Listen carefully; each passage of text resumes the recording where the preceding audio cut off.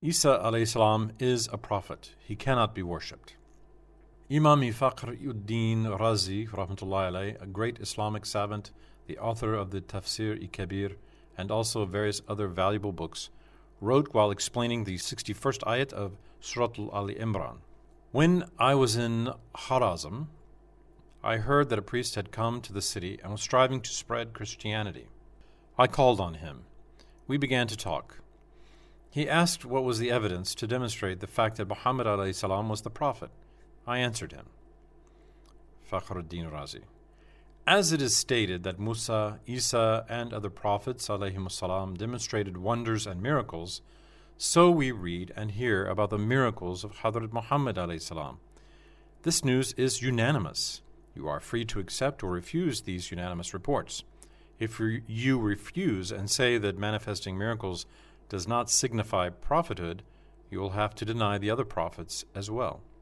If you admit that the reports transmitted in a common way are correct, and that the person who performs miracles is a prophet, you will have to admit that Muhammad alayhi salam was a prophet too. For Muhammad alayhi salam showed miracles, and those miracles were communicated to us commonly and unanimously, so they must be dependable.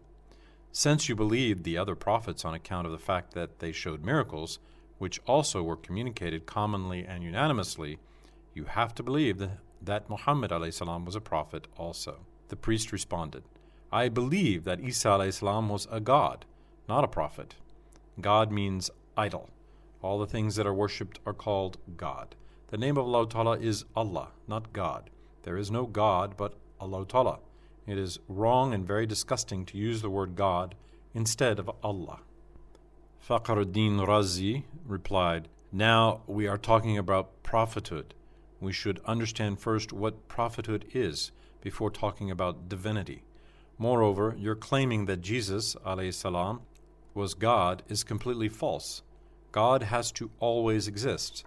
Then substances, objects, things that occupy a place cannot be gods. Isa alayhi salam was a substance. He came into being after he had been non-existent and, according to you, he was killed. Formerly, he was a child. Then he grew up. He ate and drank. He talked as we do now. He went to bed, slept, woke up, and walked. He needed many things in order to stay alive, as any man would. Can a needy person ever be free from want? Can something which has come into being after having been non-existent exist eternally? Can a changing object exist eternally? You say that Jews caught Isa alayhi salam and crucified him, despite his efforts to run away and hide himself. You say that Isa alayhi salam was very sad then. You say that he looked for ways to save himself from this plight. If he had been a god, or a part of a god, wouldn't he have protected himself against the Jews? Wouldn't he have annihilated them? Why did he become sad? Why did he look for a place to hide himself? By Allah, it amazes me to hear these words. How can these words be said and believed by a man who has a brain? Wisdom is a witness to prove that these words are false. You say it in three different ways. Firstly, you claim that Jesus was a physical God who could be seen with the eyes. To say that the God of creatures is Jesus, alayhi salam, who was a human and a physical body, would mean that when he was killed by the Jews, the God of creatures was killed. In this case, there would be no God for creatures in the end. Nonetheless, it is impossible for creatures not to have a God. Moreover, is it possible for someone to be unjustly caught and killed by the Jews, and at the same time to be the God of creatures? It has been commonly known that Jesus alayhi salam used to worship Allah Ta'ala very much, and was fond of ta'at, obedience. If Jesus alayhi salam had been God, he would not have worshipped nor been fond of ta'at. It is never possible for God to worship himself. On the contrary, he is worshipped by others. Hence, the priest's words are ridiculous. Secondly, you claim that God penetrated into him, and he is the Son of God. This belief is wrong because God cannot be a substance or attribute. It is impossible for God to penetrate into a substance. If God were a substance, he could penetrate another substance. If something penetrates into a substance, it must be a substance too, and after penetration, two substances will be mixed together. That would mean a God divided into pieces. If God were an araz or attribute, he would need a location, a residence. And again, this would mean that God needed something else. Someone who needs something else cannot be God. What was the reason for God's penetrating into Jesus a.s.? Penetration without a reason is tarjihun bila murajeh. We have already proved that this is nonsensical, and we have explained this fact in our book Could Not Answer, where we have proved also that Allah Ta'ala is one. Thirdly, you say he is not God, but some part of God that penetrated and settled into him.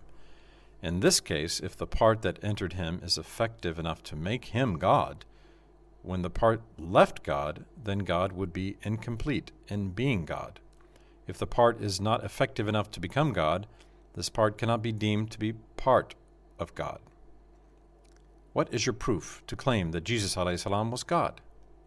The priest responded, he is a God because he used to enliven the dead, cure the congenital blind, and heal the itchy white specks on the skin, which are called leprosy.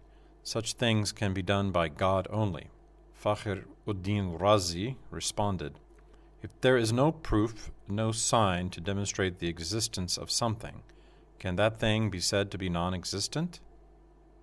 If you say that it can be, and that it does not exist, you will have denied the existence of a creator when you say that there was nothing eternally before. In this case, your words will be nonsensical, for all creatures are proofs and signs which demonstrate the existence of Allah Ta'ala. If you say that something to be inferred through evidence may exist even if there is no evidence, in that case, you will have accepted the existence of a creator when creatures did not exist in the past eternity. If you say that when Jesus was non-existent in the past eternity, God penetrated into him, in that case, your claim will be something accepted without evidence. For Jesus was created later. His existing in the past eternity means there is no evidence. While you accept without evidence that God entered Jesus a.s., how do you know that he has not entered me, you, animals, or even plants and stones? Why don't you accept without evidence that these also may have been penetrated? The priest responded, the reason why he entered Jesus a.s. and did not enter you, me, or others is clear. It is because he performed mujizas. No unusual things were performed by you, me, or others. Hence it is understood that God penetrated into Jesus, but not into any others. Fakhr ud-Din Razi responds, you show his mujizas as a proof to claim that God entered him. How can you claim that unless we perform a mujiza God cannot enter? It would be impossible for you to claim that God does not penetrate into you, me, and others because we have not done unusual things. For we have already agreed with you on that there is no need to prove the existence of the thing inferred. Hence, having been penetrated does not require one to perform mujizas, i.e. unusual, extraordinary things. Then you have to believe that God has entered me, you, the cat, the dog, and the rat. Then is it possible for religion to be true that causes us to believe that God has entered these low creatures? Making a snake from a stick must be more difficult than enlivening the dead, for the stick and the snake are not close to each other in any respect.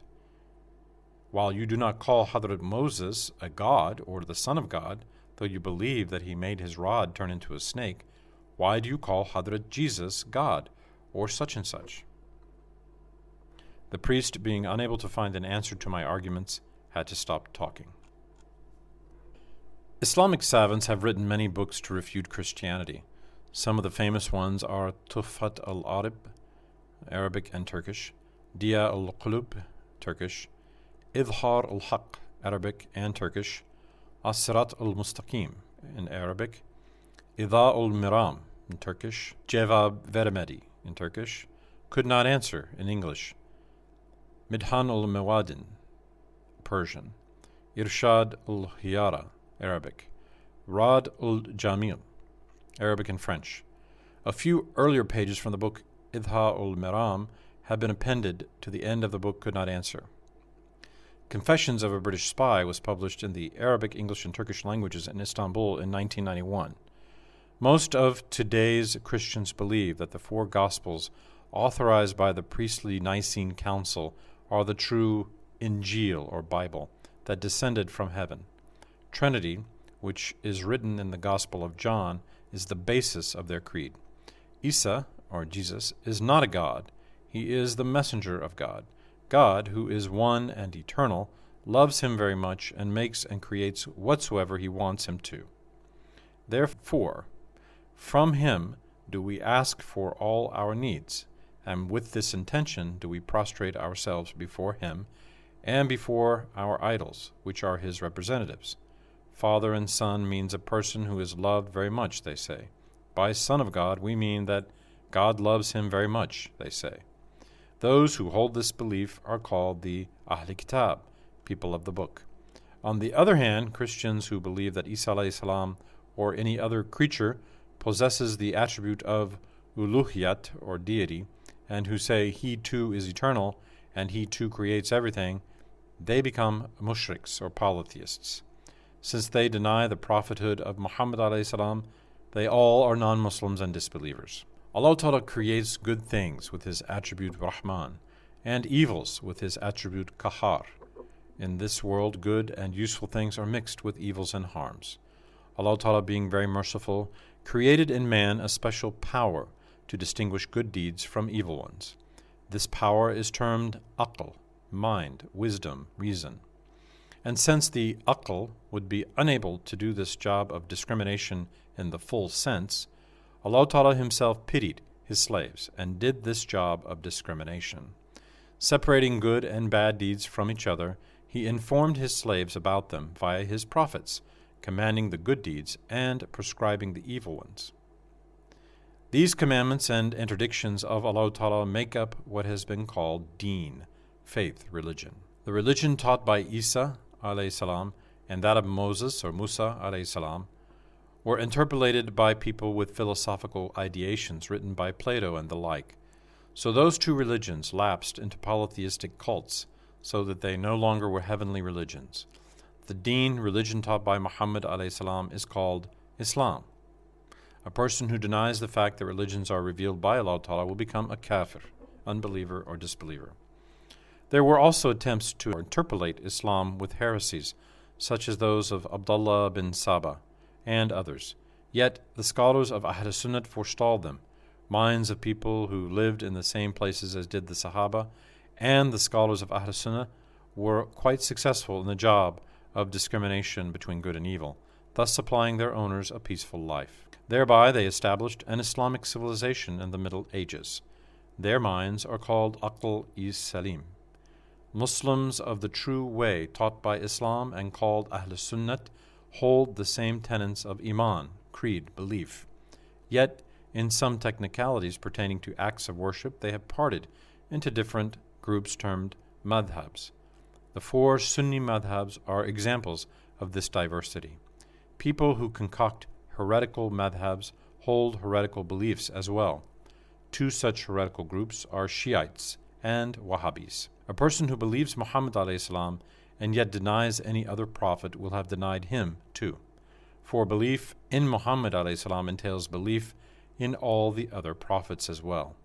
Being a Muslim begets a civilization, and civilization in its turn does not mean to make jet planes and electronic devices.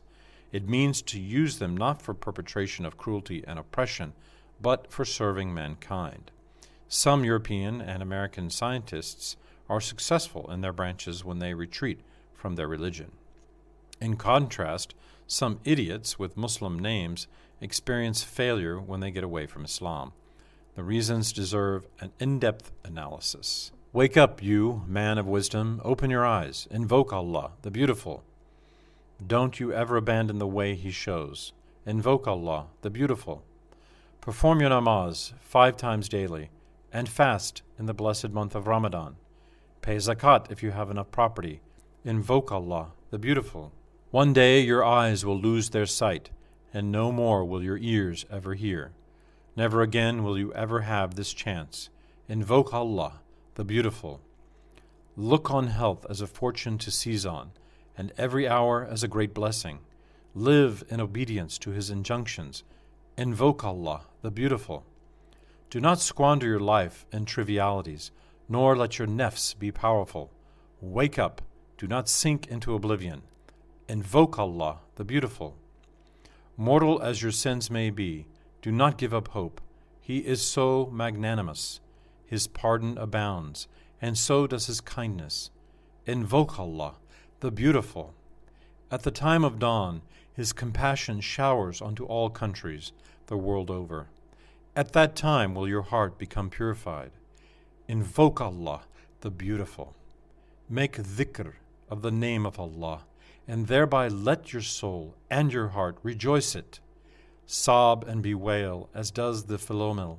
Invoke Allah, the Beautiful.